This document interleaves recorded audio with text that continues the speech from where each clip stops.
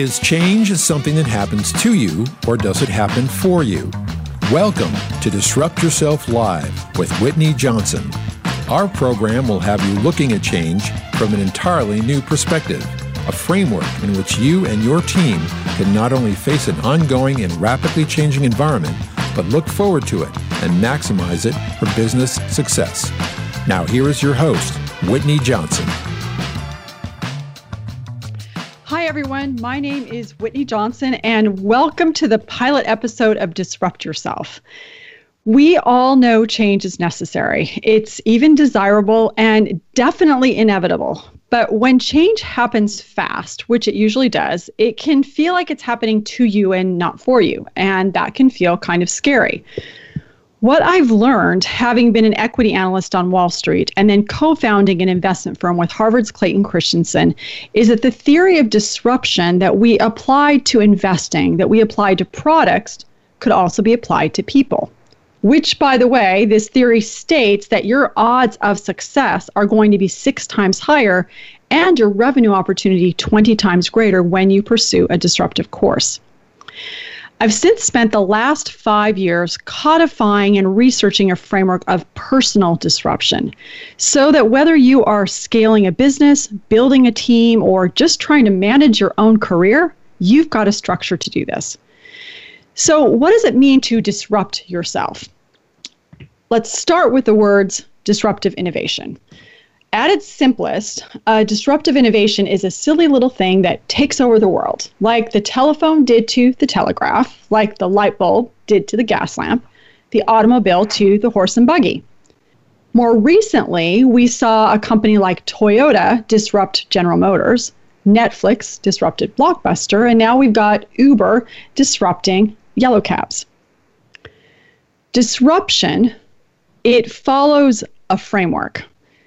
Personal disruption is how you take these ideas and then make them meaningful to you. Actually, let me back up. I want to tell you the framework first before I talk about personal disruption. So it follows this framework. You have a disruptor that secures a foothold at the low end of the market. So think about Toyota in the 60s. Initially, its products were inferior. Its position was weak.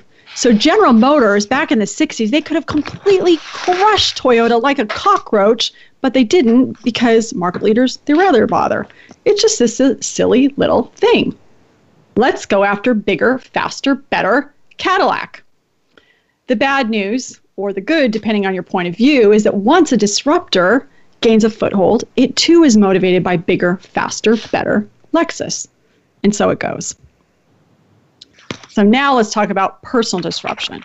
This is how you take all of these ideas that we apply to products and services and make them meaningful to you.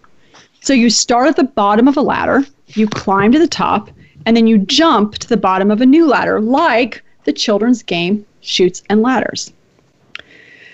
The thing about personal disruption is you climb the ladder and then you jump to the bottom, and that usually means that you are walking away from something. You're walking away from money, you're walking away from stature, possibly security.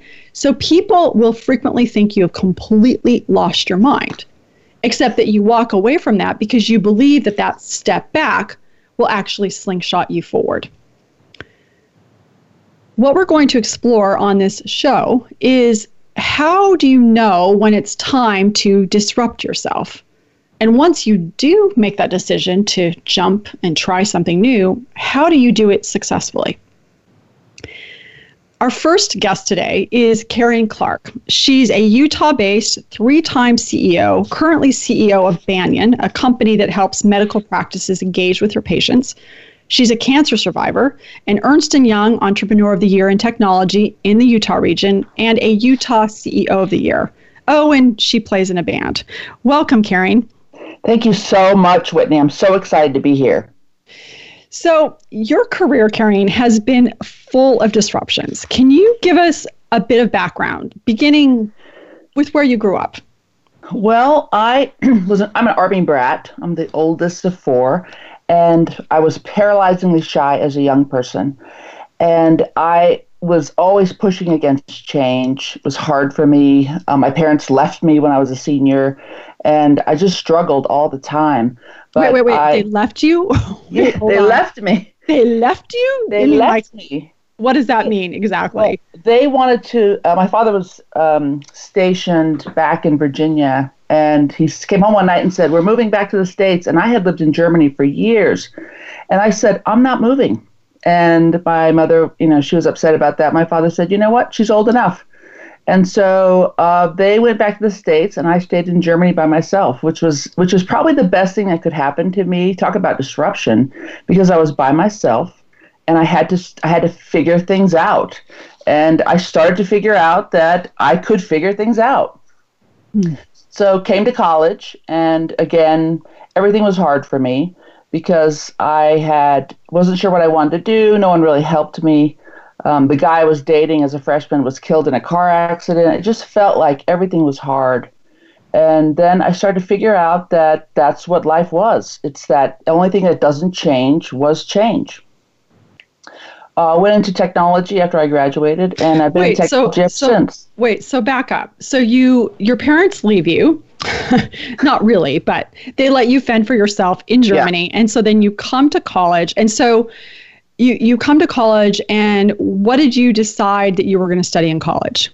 I decided I was going to study art, and I loved design and art, but I hated the classes. So, so I signed up for all the art classes, and I remember going to the teacher and saying, I can't do this. And he's like, sure you can, you're terrific. I'm like, no, I don't want to do this. And so I started taking communications classes and fell in love with communication and how behavior and how people do things. And so ended up graduating with a degree in organizational communications. Went on to study library science. As a master's, or as a master's, I was working in the library and loved the isolation of the library, loved the quiet, loved the information. It was like heaven for me. But I didn't thrive in that environment because I wanted to change things. I wanted to get rid of the card catalog. I wanted to make all these improvements. And I remember when the librarian said to me, someone has to die for you to be promoted. And as a young person who loves technology, it was horrifying. So I quit my job. And there were a lot of tech companies in Utah at the time, mainly Novell and WordPerfect. So I interviewed at both and got a job at both and chose the Novell job because that's where my husband was working. And So you graduate, you do organizational communications as an undergrad, first disrupting yourself because you think you're going to do art. Then you do organizational communications. Then you decide to go into library sciences. And you realize that in order for any disruption to occur inside of that organization, someone's going to have to die. So you think, I probably better move. And then you move from library sciences to working in a technology company. Right. Lots of chutes and ladders here going on, right? Right.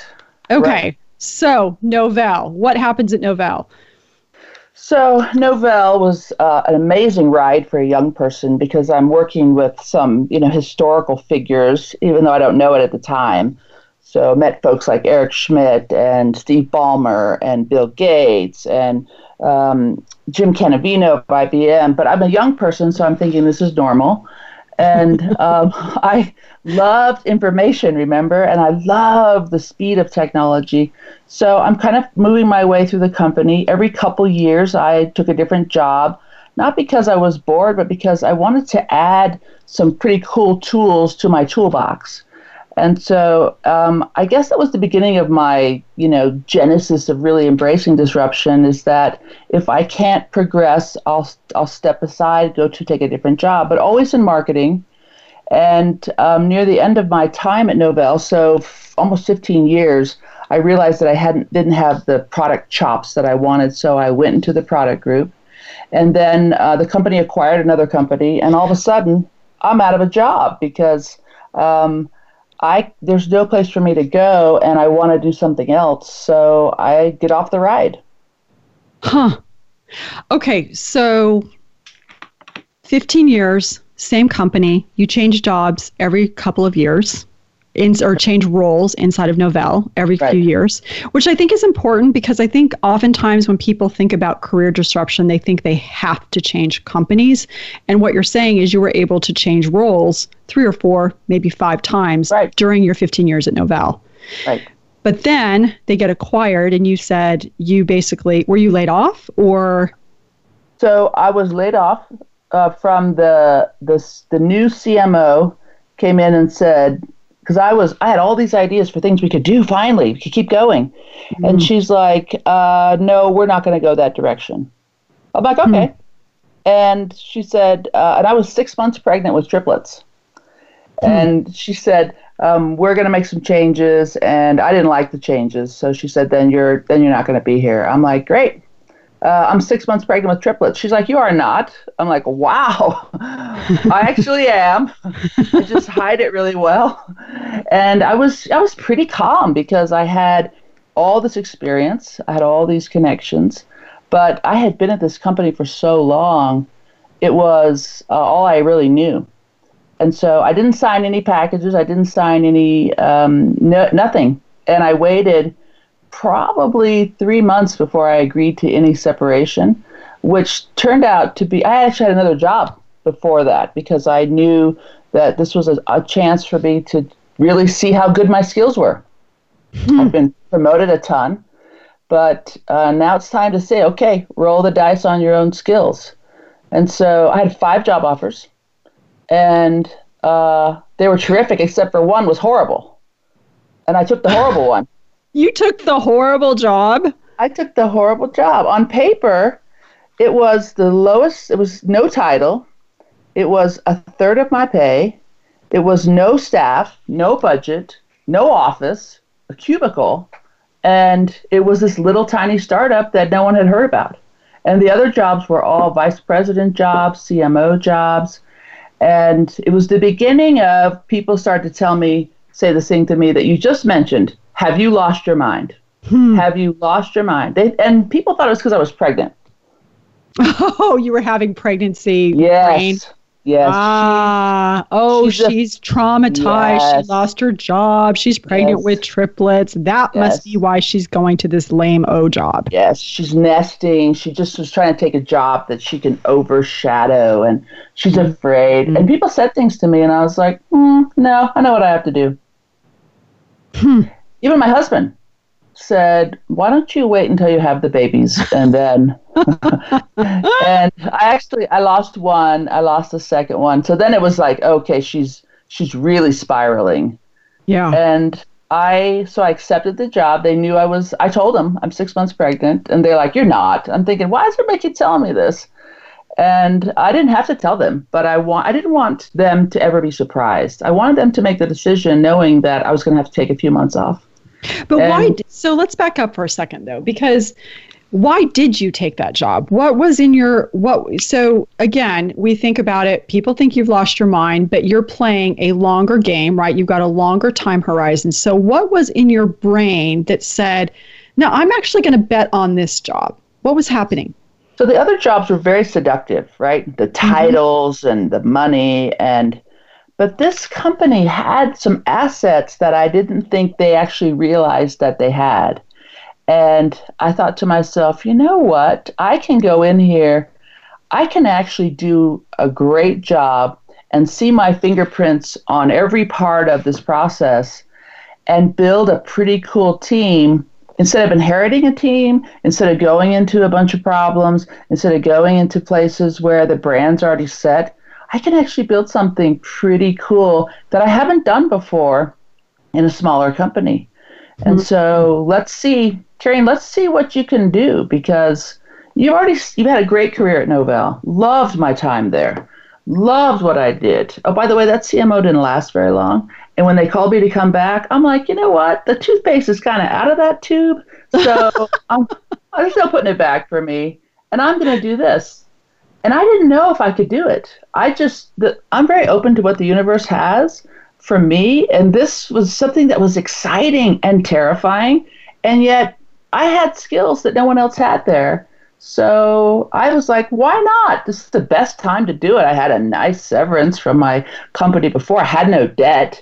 I had lots of room to move. So if I fail, I can do something else. It's a very liberating feeling for me. Yeah, that is fascinating. So basically, you're at Novell. What was your role at Novell when you left? I was senior director of all the products, so product marketing, product management. Okay, and you had tested yourself, but now you're like, all right, I'm not the CMO. I want to go test my skills and see what you wanted to see what you were really made of, because you wanted to make sure that in fact all those promotions were for real and that you had real skills. Right, and I was recognized as Employee of the Year. I had all these big awards at the company, and so you start to believe that stuff, and then you're like, that stuff's not real. Like, how good am I? Okay. All right. So I think this is a great time to go for a break. Everyone, thank you for tuning in. We will be right back after our commercial spot talking more with Carine Clark, the CEO of Banyan.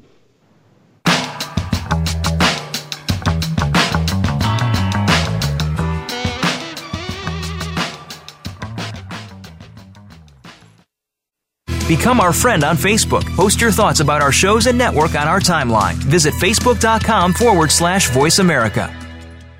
Do you want more of personal disruption? Whitney Johnson's book, Disrupt Yourself, which the Boston Globe described as the What Color of Your Parachute Career Guide of Today, is available wherever books are sold. If you are wondering how to apply these ideas to build a team that can manage through change, her new book, Build an A-Team, published by Harvard Business Press, is now available for pre-order. In the meantime, you can hear more in-depth interviews with disruptors at whitneyjohnson.com. You hear about it all the time. Compromises, destructive malware, major breaches. You can't turn on the news without hearing about the latest cyber event. Learn more about cybersecurity, how it has become one of the most significant threats to our national security, and the battle experts undergo every day on your behalf to protect you, your families, and your data. Task Force 7 Radio with host George Reedus is the voice of cybersecurity around the world. Tune in live every Monday at 8 p.m. Eastern Time, 5 p.m. Pacific on the Voice America Business Channel. By 2025, the global life sciences market will have changed dramatically from the industry we know today. Patients are becoming more proactive and focused on wellness. Healthcare providers, payers, and producers are exploring ways to collaborate across the digital health sciences network to reduce costs while improving patient safety and care quality. How will you remain relevant? Tune in on the Voice America Business Channel for Changing the Game in Life Sciences, presented by SAP. Have you friended us on Facebook yet? Why not? Just go to facebook.com/Voice America or search for the keywords Voice America. Once you are part of our Facebook network, you'll receive daily messages about what's happening with our shows, this week's featured guests, and new happenings at the Voice America Talk Radio Network. And you can add your voice to the always active discussions on our timeline. Just go to facebook.com/Voice America or search for Voice America.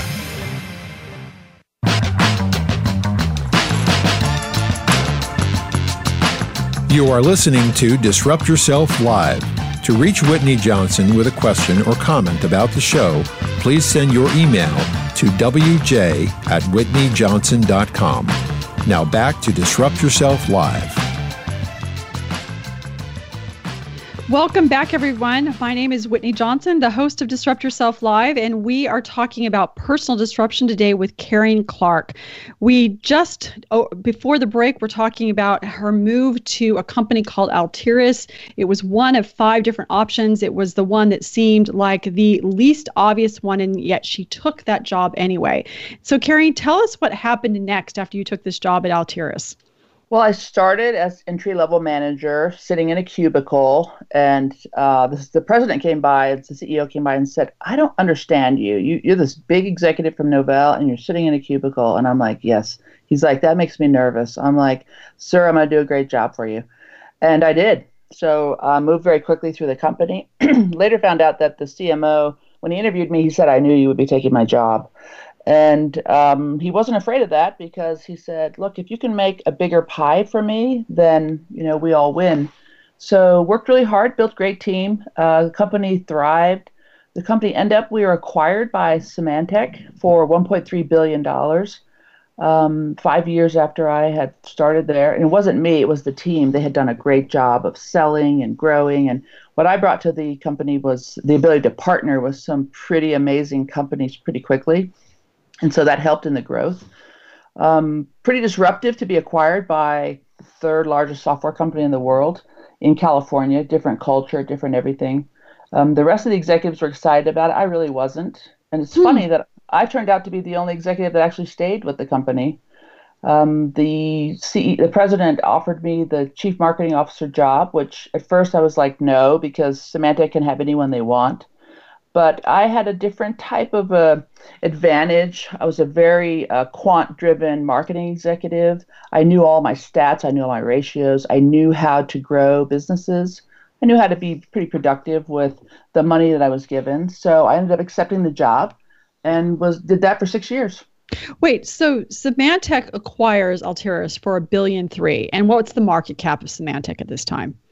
Gosh, I don't remember, but it was massive But it was like a lot bigger, right? It was a lot bigger. Okay, so they acquire you, and then you end up becoming their CMO. Right. Okay.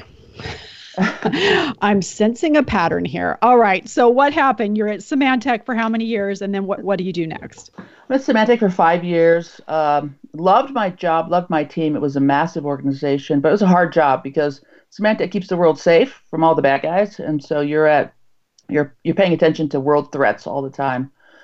5 years into it, I'm diagnosed with stage 3C ovarian clear cell cancer, which came out of the blue because no one in my family has cancer. I have a very healthy lifestyle. I've never taken anything stronger than a Motrin in my whole life. And this was devastating because I had a 20% survival rate. And here I have a 9-year-old and a 17-year-old boys that I worked really hard to get on the planet. And now I'm going to leave. And now there's going to be a second wife. And now I'm at the top of my career. And this is it. I'm done. So it was terrifying, but also another chance to say, how tough are you? What have you got? How are you going to deal with this? You're going to curl up in a ball and sob uncontrollably? Or are you going to use your MBA? Are you going to use all the skills that you have to negotiate and hammer things? And are you going to face this with guts and tenacity? And by the way, show your children what that means to stand up to something pretty awful. Wow. And so that's what I tried to do. How did you just said something that I thought was really interesting. How did your MBA, you said, I'm going to use my MBA to lick this. Like, how did that come into your calculus? So when the doctor said, I said, what's my survival rate? He said, we're not going to tell you. I said, I have the internet in my hand. I can find it. He said, okay, you have a 20% chance of beating this, and most people don't beat it. And so I just sat there for a second. I didn't cry. I didn't, my brain started kicking into motion. It's like, okay, what tools do you have to fight this? Well, I worked really hard to get my MBA, and my MBA has helped me manage the business of my life. And so I use that to negotiate, to plan, to do everything, because my job was one job: to beat the cancer and to build a plan that would beat the cancer. So I built a team. I started interviewing people to be on part of my team: my oncologist, my surgeon, all the people that helped me, my nurses. I started looking at options. So they said, your protocol is 2 cancer drugs every 3 weeks for 6 months. Well, I had done my research. So I said, actually, there's a better protocol. It's 3 cancer drugs every single week for 6 months and 1 cancer drug every 21 days for a year. 18 months of chemo. Sign me up for that. And they said, everyone finds that, but no one can do it because it's just so punishing physically and mentally. And I said, look, I have 2 sons that I worked for 22 years to get here. I am not going to check out this way. So this is what I'm going to do. And I did it. I did 18 months of chemo. And I said, I'm not going to lose my hair. And they're like, you should worry about the cancer, not your hair. But I said, nope. I need my son's friends when they come over to the house not to say to them all the time, what's wrong with your mom? Why is she bald? So I did. And I used my MBA to negotiate that. So it was a really a great learning experience for me, because we are tougher than we know, and people are good, and happiness is a choice. Those were the 3 things that I took out of it. So how many years have you been cancer-free? I've only been cancer-free for about a year now. I was diagnosed in 2012. I had to be 5 years clear. And then last year when they said, my surgeon said to me, I don't think it's coming back. And my oncologist said, I think we're through it. I still get checked all the time because cancer is crazy, comes back when it wants. But I choose to live my life, whatever I've got left, with just as much grace and humility as I can. You know, what's interesting about that, Carine, on this topic of disruption that we're talking about today is that sometimes we disrupt ourselves and sometimes we're disrupted. And what you just said is happiness is a choice. And, you know, whether we see failure or success is a choice. Like everything we do, how we respond to things is always a choice. And I think it's a really good reminder. So let me ask you this then. So you were CMO at Symantec, you have cancer, and then you disrupt yourself again and go become the CEO of a company. How do you run businesses differently now, having had cancer, having had that experience, having had that sort of crash course in life and survival and resilience? Well, as horrible as it sounds, turns out that cancer was a gift for me. Because when you think you're going to die, it changes you forever. And it teaches you that you have to run to the fire, right? So when you have cancer, you don't have any other option but to run to the fire. Some people kind of curl up in a ball and just follow some script someone wrote them. But since I've been changed, understanding that we're all going to die, so I know I'm going to die, I don't waste time on anything that's not going to help me do what I need to do, help me become a better person. And I use all that scar tissue from the past to move pretty quickly through problems. So I come back to Symantec. The day before I come back, I took a 6-month leave. I was still doing chemotherapy for another year. And the day before I come back, they fire my boss, who I loved and adored. He was the CEO. And the new CEO, it's not my CEO. So I knew that I didn't love my job as much as I used to. So I had decided that I was going to leave. It was easy for me because I think I'm going to die. So I'm not doing anything I don't want to do. So for example, I don't clean my house anymore, outsource. I don't balance my checkbook anymore. I don't do anything I don't want to do. And so I said, I'm gonna take myself out. So it took me a few months to get out. But I had already decided I wasn't going to come back. So I came back in July, but I didn't leave until January. And I was open again. What should I do? And people told me I should go and be a CMO. But there was all these startups in Utah that needed a CEO. And so one of those companies called me and said, we'd like you to be the CEO. And I had to really be thoughtful about, can I pull this off with all the skills that I have? And so I wasn't sure, but why not? Because not many CMOs become the CEO. But once you're the CEO and you've proven that you can do it, then that is a much bigger universe of opportunity for you as an executive. Absolutely. And again, going back to this idea of chutes and ladders. So your P&L at Symantec was what, $1 billion? And you go to Allegiance and the revenue is a fraction of that. Yeah, 7. Right. So a P&L of $1 billion to revenue of $7 million. Did people think you'd lost your mind again? Again, she has lost her. It's the cancer this time. The cancer. First it's babies, now it's the cancer. And what's funny is that if you grow up not caring about peer pressure, because clearly I didn't, because I didn't have that many friends and I just did what I wanted to do. That peer pressure doesn't go away when you're a grown up. There's still peer pressure. People are like, it's going to destroy your career. Your resume is going to be jacked up. This is reckless. I mean, people said things to me and I would listen to it and I'd be like, you're not right. And because I know that Lincoln freed the slaves. And if I don't want to do this, if I get in and I'm over my head or I can't pull it off or I hate it, then I'll go do something else. But so far, I've never hated it. I've always jumped in. It's like, I know what I can do. I know what I can't do. So I got to hire some folks. But I know that what are some things you can do? You said, I know I can do. So if someone asked you that, what are one or two things you're like, I know I can do this? So first thing, I know I can jump in and understand the numbers very quickly. So I've done a ton of acquisitions. When I mean a ton, more than hundreds. And I can jump into a company, look through the numbers, and figure exactly where the problems are. So the numbers don't scare me. I understand the math. I appreciate the math. And I dig deep for the math. The other thing I know how to do is I know how to grow things. I know how to partner. I know how to lose to win in technology, in revenue. And so most people don't know how to do that. And so when I show them what that means, they're like, okay, that's magic if it works. And it's work too, but it's how to grow faster. Okay, so you take on Allegiance and $7 million. Talk us through your next couple of up the ladder and then jumping again.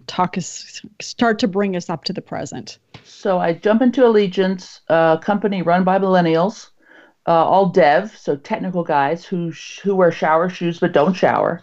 They're very different from me. What does that mean? You wear shower shoes but don't shower? They're very casual. They wear shorts and flip-flops to work. Got it. Okay. Mostly young men, very entitled, good guys, but millennials.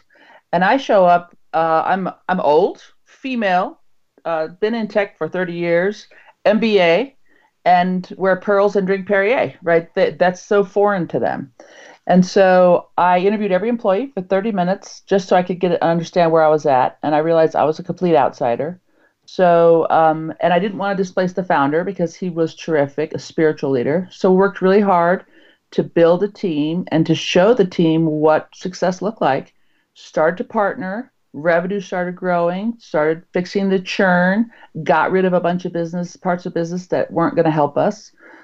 Services and stuff that's attractive because it's money, but horrible margin, and then built and honed a really terrific business that was attractive to other companies. Started to partner. One of those partners had an interest in the technology, so that partner came in and bought the business. And so now we're a $200 million business with two very different cultures, very different investors. Really hard to put those two companies together, but super proud of what we were able to build, a marriage of technology and services, and did that for a couple of years. Wait, okay, so I want to interject now. Didn't you end up becoming the CEO of the combined entity? Yes. Okay, so again, Goliath buys David, but you become the CEO. So that's happened twice now. This happened, yeah, and I don't look like what they want because I'm female, I'm in technology, and I'm from Utah, which is very different than the owners. But they also saw an energy and a passion and an ability in our team, and I think that they were worried about losing that because they needed that, which I think is why they bought the business. And so, but really, really, really hard to put the two companies together. A lot of travel. A lot of very large accounts, which I was used to because of my time at Symantec, but two really amazing but also tough years. Tough years. And the investors and the owners had made commitments about bringing in technology investments, which was important to me, and making some changes. And as we got through the 2 years, they changed their mind. And so it wasn't going to be a place for me. I couldn't do it long term because remember, I beat cancer, and I don't do things that are just punishing all the time. If I can't make a difference, if I can't make a change, then I'm going to do something else. And people always think that I've lost my mind. So I guess the message from me is that you have to listen to your inner core self that knows you better than anyone. So you left. I left. Okay. So this time you left on your own. You're like, all right, we're going to do something else. So tell us about what you're doing today. So today I'm at a startup called Banyan. And it is, again, it's funny because I took my time.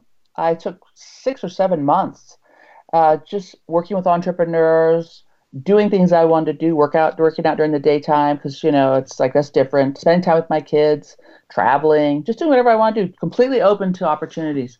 Had a lot of opportunities, not because I'm so awesome, but because I'm a known quantity. And there are a lot of companies that need executives, CEOs to help them get to the next level. And so tons of opportunities. But this little company called Banyan, the investors called me, and I'm like, no, I'll give you 5 minutes. Well, after 90 minutes of talking with them, I realized it was just like Altiris. They had assets they didn't know about, this was run by young people again. So that was more like Allegiance, that they had these millennials that had started the company, 3 founders, grew very quickly, and then just kind of didn't know how to get to the next level. And pretty disruptive for me to show up, again, a woman, older, been in some big companies, and I show up at this little tiny company. Most of these employees, this was their first or second job. Most of them hadn't been to college. Most of them didn't have other experience. So I show up July and meet every employee, again, about 45 minutes. And then I can start to see pieces that I thought were the way to go. It was the way to go. So changing the roadmap, bringing in some other folks, and signing up partners. So now we've got 23 partners in less than 7 months. Wow. Yeah. Amazing. Amazing. So, Carine, we've got to wrap up and get ready to go to break, but I just want to say thank you. I mean, what a wonderful example of repeated personal disruptions and how you've been willing to take a step back, and every single time it's been a slingshot forward. I hope that everyone listening has gotten something super valuable in terms of how you can manage your own career, your own team, your own business. Thank you, Carine Clark, for joining us today. It's been a terrific conversation. It's a pleasure.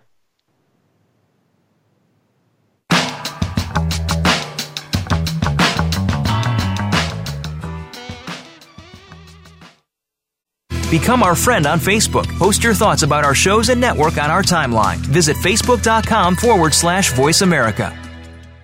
Do you want more of personal disruption? Whitney Johnson's book, Disrupt Yourself, which the Boston Globe described as the what color of your parachute career guide of today, is available wherever books are sold. If you are wondering how to apply these ideas to build a team that can manage through change, her new book, Build an A-Team, published by Harvard Business Press, is now available for pre-order. In the meantime, you can hear more in-depth interviews with disruptors at whitneyjohnson.com. Today's innovative companies use SAP solutions to transform their business. On #SAP Talks, your host, David Treitz, will introduce you to the people behind those companies, discuss how they resolve their most pressing business challenges, and share lessons learned. Tune in monthly to #SAP Talks on the Voice America Business Channel. How is your business running?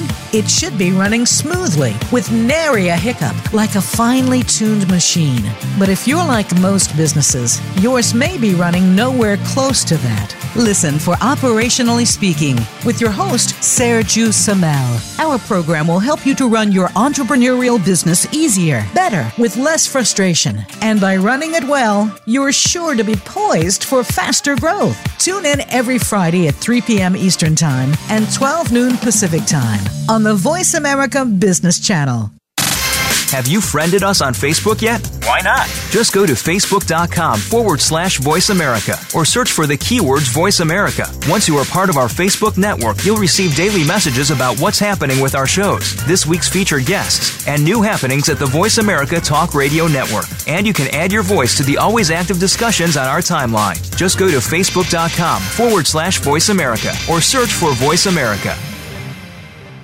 The Voice America Live Events channel is here now to showcase your corporate, individual, or organization's live event. Visit voiceamerica.com/live events to see all of our past live events and find out more. Whether it's a multi-day conference, special speaker, or single-day event, we've got everything to make your event a success. We can do a few hours or a few days. For more information about taking your event to the next level, call Jeff Spinard at 480-294-6417 or email info@voiceamerica.com. Again, that's Jeff Spinard at 480-294-6417 or send us an email to info@voiceamerica.com. Voice America is where you are and where you want to be. Join us around the globe as we broadcast live from some of the most interesting events available. Don't forget to view all our live events, including on-demand access to past events that you may have missed by visiting voiceamerica.com/live events. Have you had a chance to check out Voice America's online magazine and blog, Press Pass? If you love our hosts and shows, check out articles that give an even deeper perspective. Plus topics about health and fitness, movie reviews, philosophy, business tips and tactics, spirituality, positive thought, current events, and even more about your favorite host. It's just a click away at vapresspass.com. That's vapresspass.com. VA Press Pass by Voice America. All access, all the time. Tune in to the Voice America Variety channel on the Voice America Talk Radio Network. Voice America Variety broadcasts a diverse array of topics, reaching a global community. Our experts come from all walks of life, and the topics they discuss are everything from current events, arts and entertainment, leadership, parenting, relationships, self-improvement, career advice, and a variety of other topics. Check us out today. You're sure to find something of interest. Voice America Variety. Talk on today's hot topics. Are you a business leader or executive that wants to achieve more? Not just in it for profit, but to do work you find meaningful that adds more value to more people in more ways. Listen for the Business Elevation Show with host Chris Cooper. You'll hear from successful achievers from around the world with the passion and experience to offer invaluable guidance. The Business Elevation Show can be heard live on Fridays at 8 a.m. US Pacific Time, usually 4 p.m. UK, on the Voice America Business Channel. Be more, achieve more. The latest business information is made simple with the Voice America Business Network. The professionals in the business world bring you live talk radio shows featuring an array of business topics, strategies for building wealth, sales and marketing, stock trading, investing, and business technology. Voice America Business hosts are professionals in their fields and bring to the airwaves weekly business discussions that offer up-to-date information, advice, and education. The Voice America Business Network, the bottom line in business talk.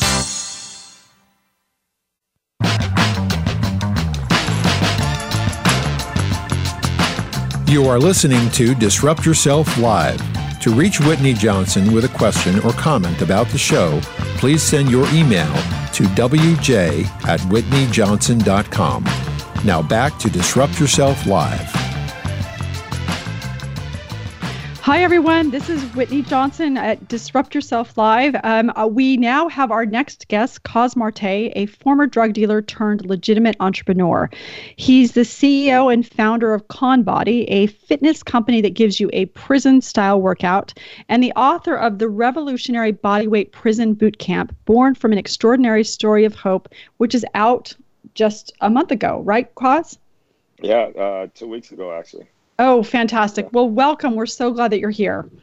Thank you for having me. I really appreciate it. So you've had a story of a lot of personal disruption. Can you tell us a little bit about the story of your business, your illegitimate business, and then what happened next when you got disrupted and sent to prison? Yeah, so I ran a drug business, and it was all brought from my experiences growing up in the Lower East Side, where it was a very, very heavily drug-infested neighborhood back in the 80s and 90s. And my mom would work in this factory, long hours, and my childcare was, basically the guys on the corner who were dealing. And that's what I aspired to be. As a kid, I saw, these guys had everything, from cars to chains to women. And I was like, this is the life I want to live and aspire to be. So I would go to school and people would ask me, what do you want to be when you grow up? And I would tell them I want to be rich. And rich I became. At 19, I was making over $2 million a year.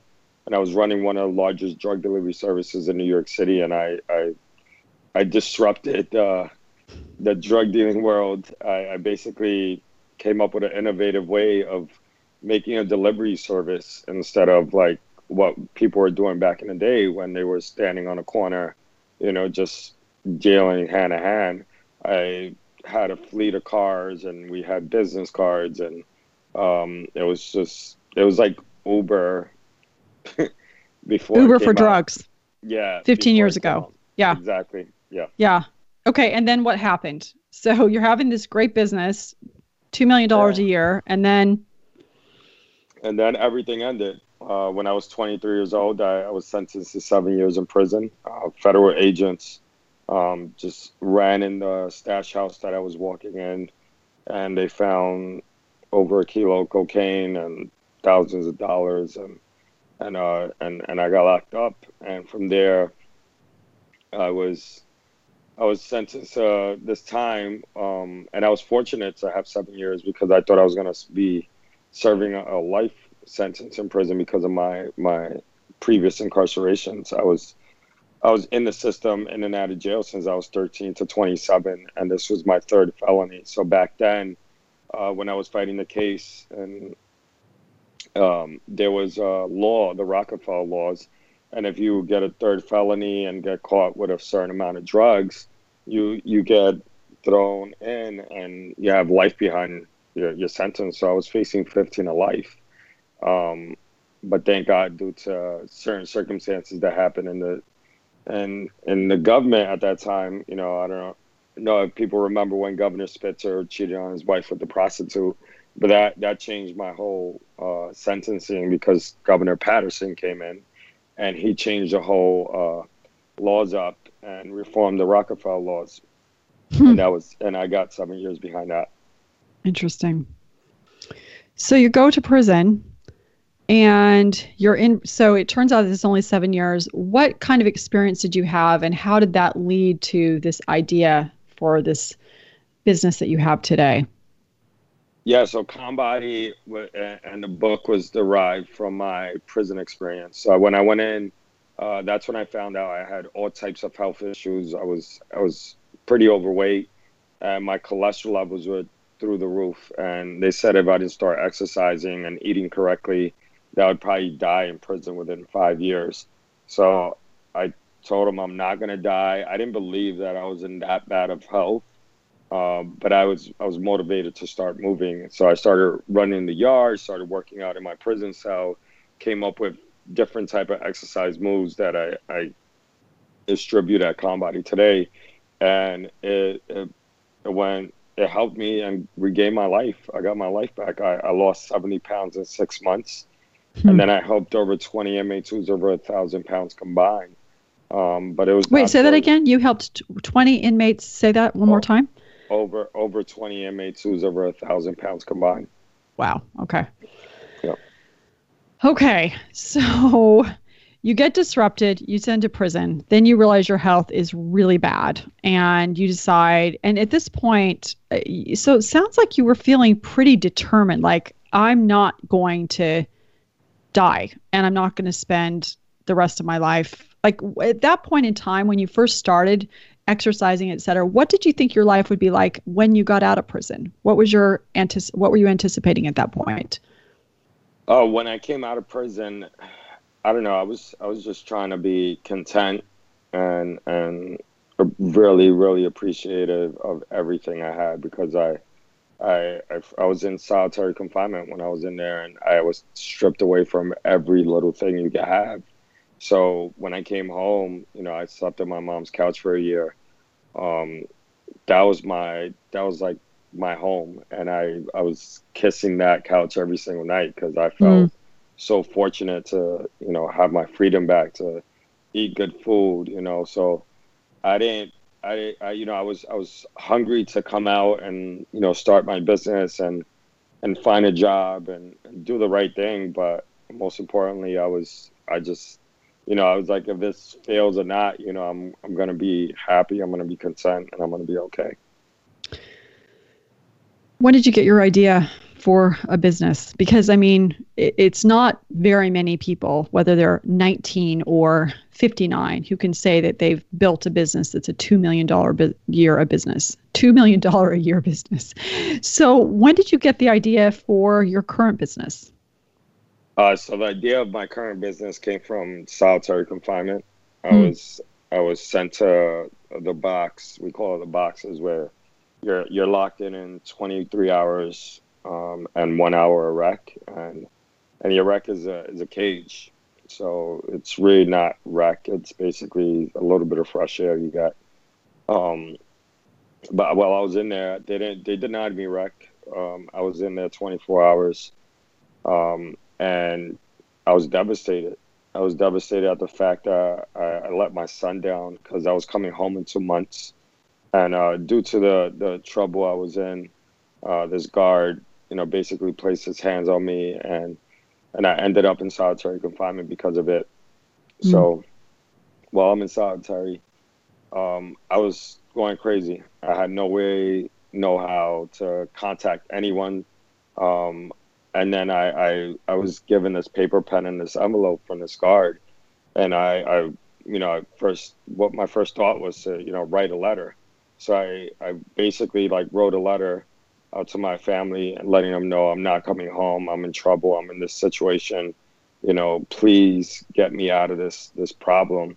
And then I closed it and I realized I had no stamp to send out this letter with. So I was even more devastated because I had no way to contact anybody.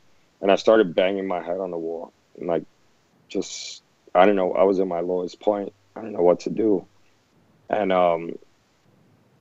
it was not until a couple of days later, my sister writes me and tells me to read Psalm 91 from the Bible.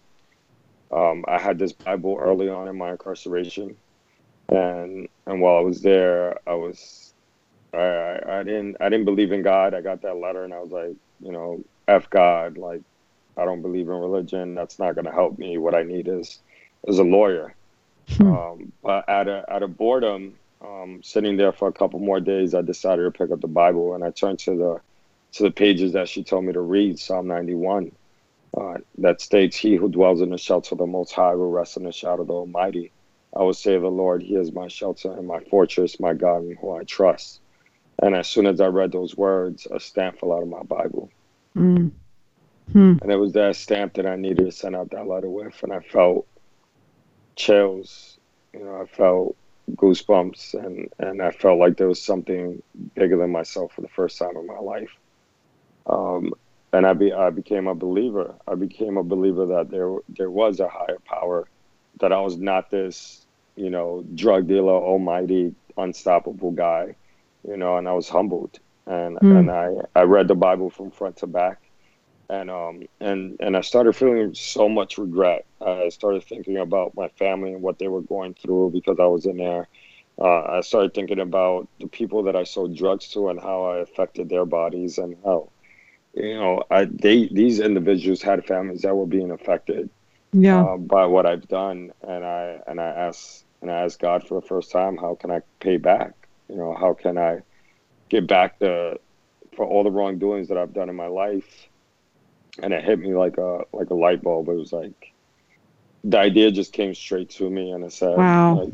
I was like, "I'm already helping these guys in the yard. I'm working out. This is what I love doing." And I started writing it out, and I wrote out every single workout routine. There's where the book was derived.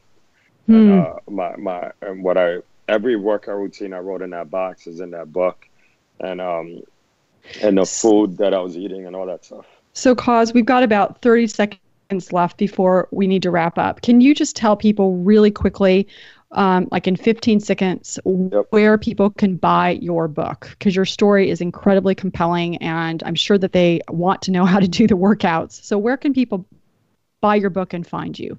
Yeah, so you could go to Amazon at ConBody.com. Just search ConBody.com. You can see our book there, or go to Amazon and search ConBody. ConBody, like con and body, and we will give you that prison body you've always desired if you follow my routines.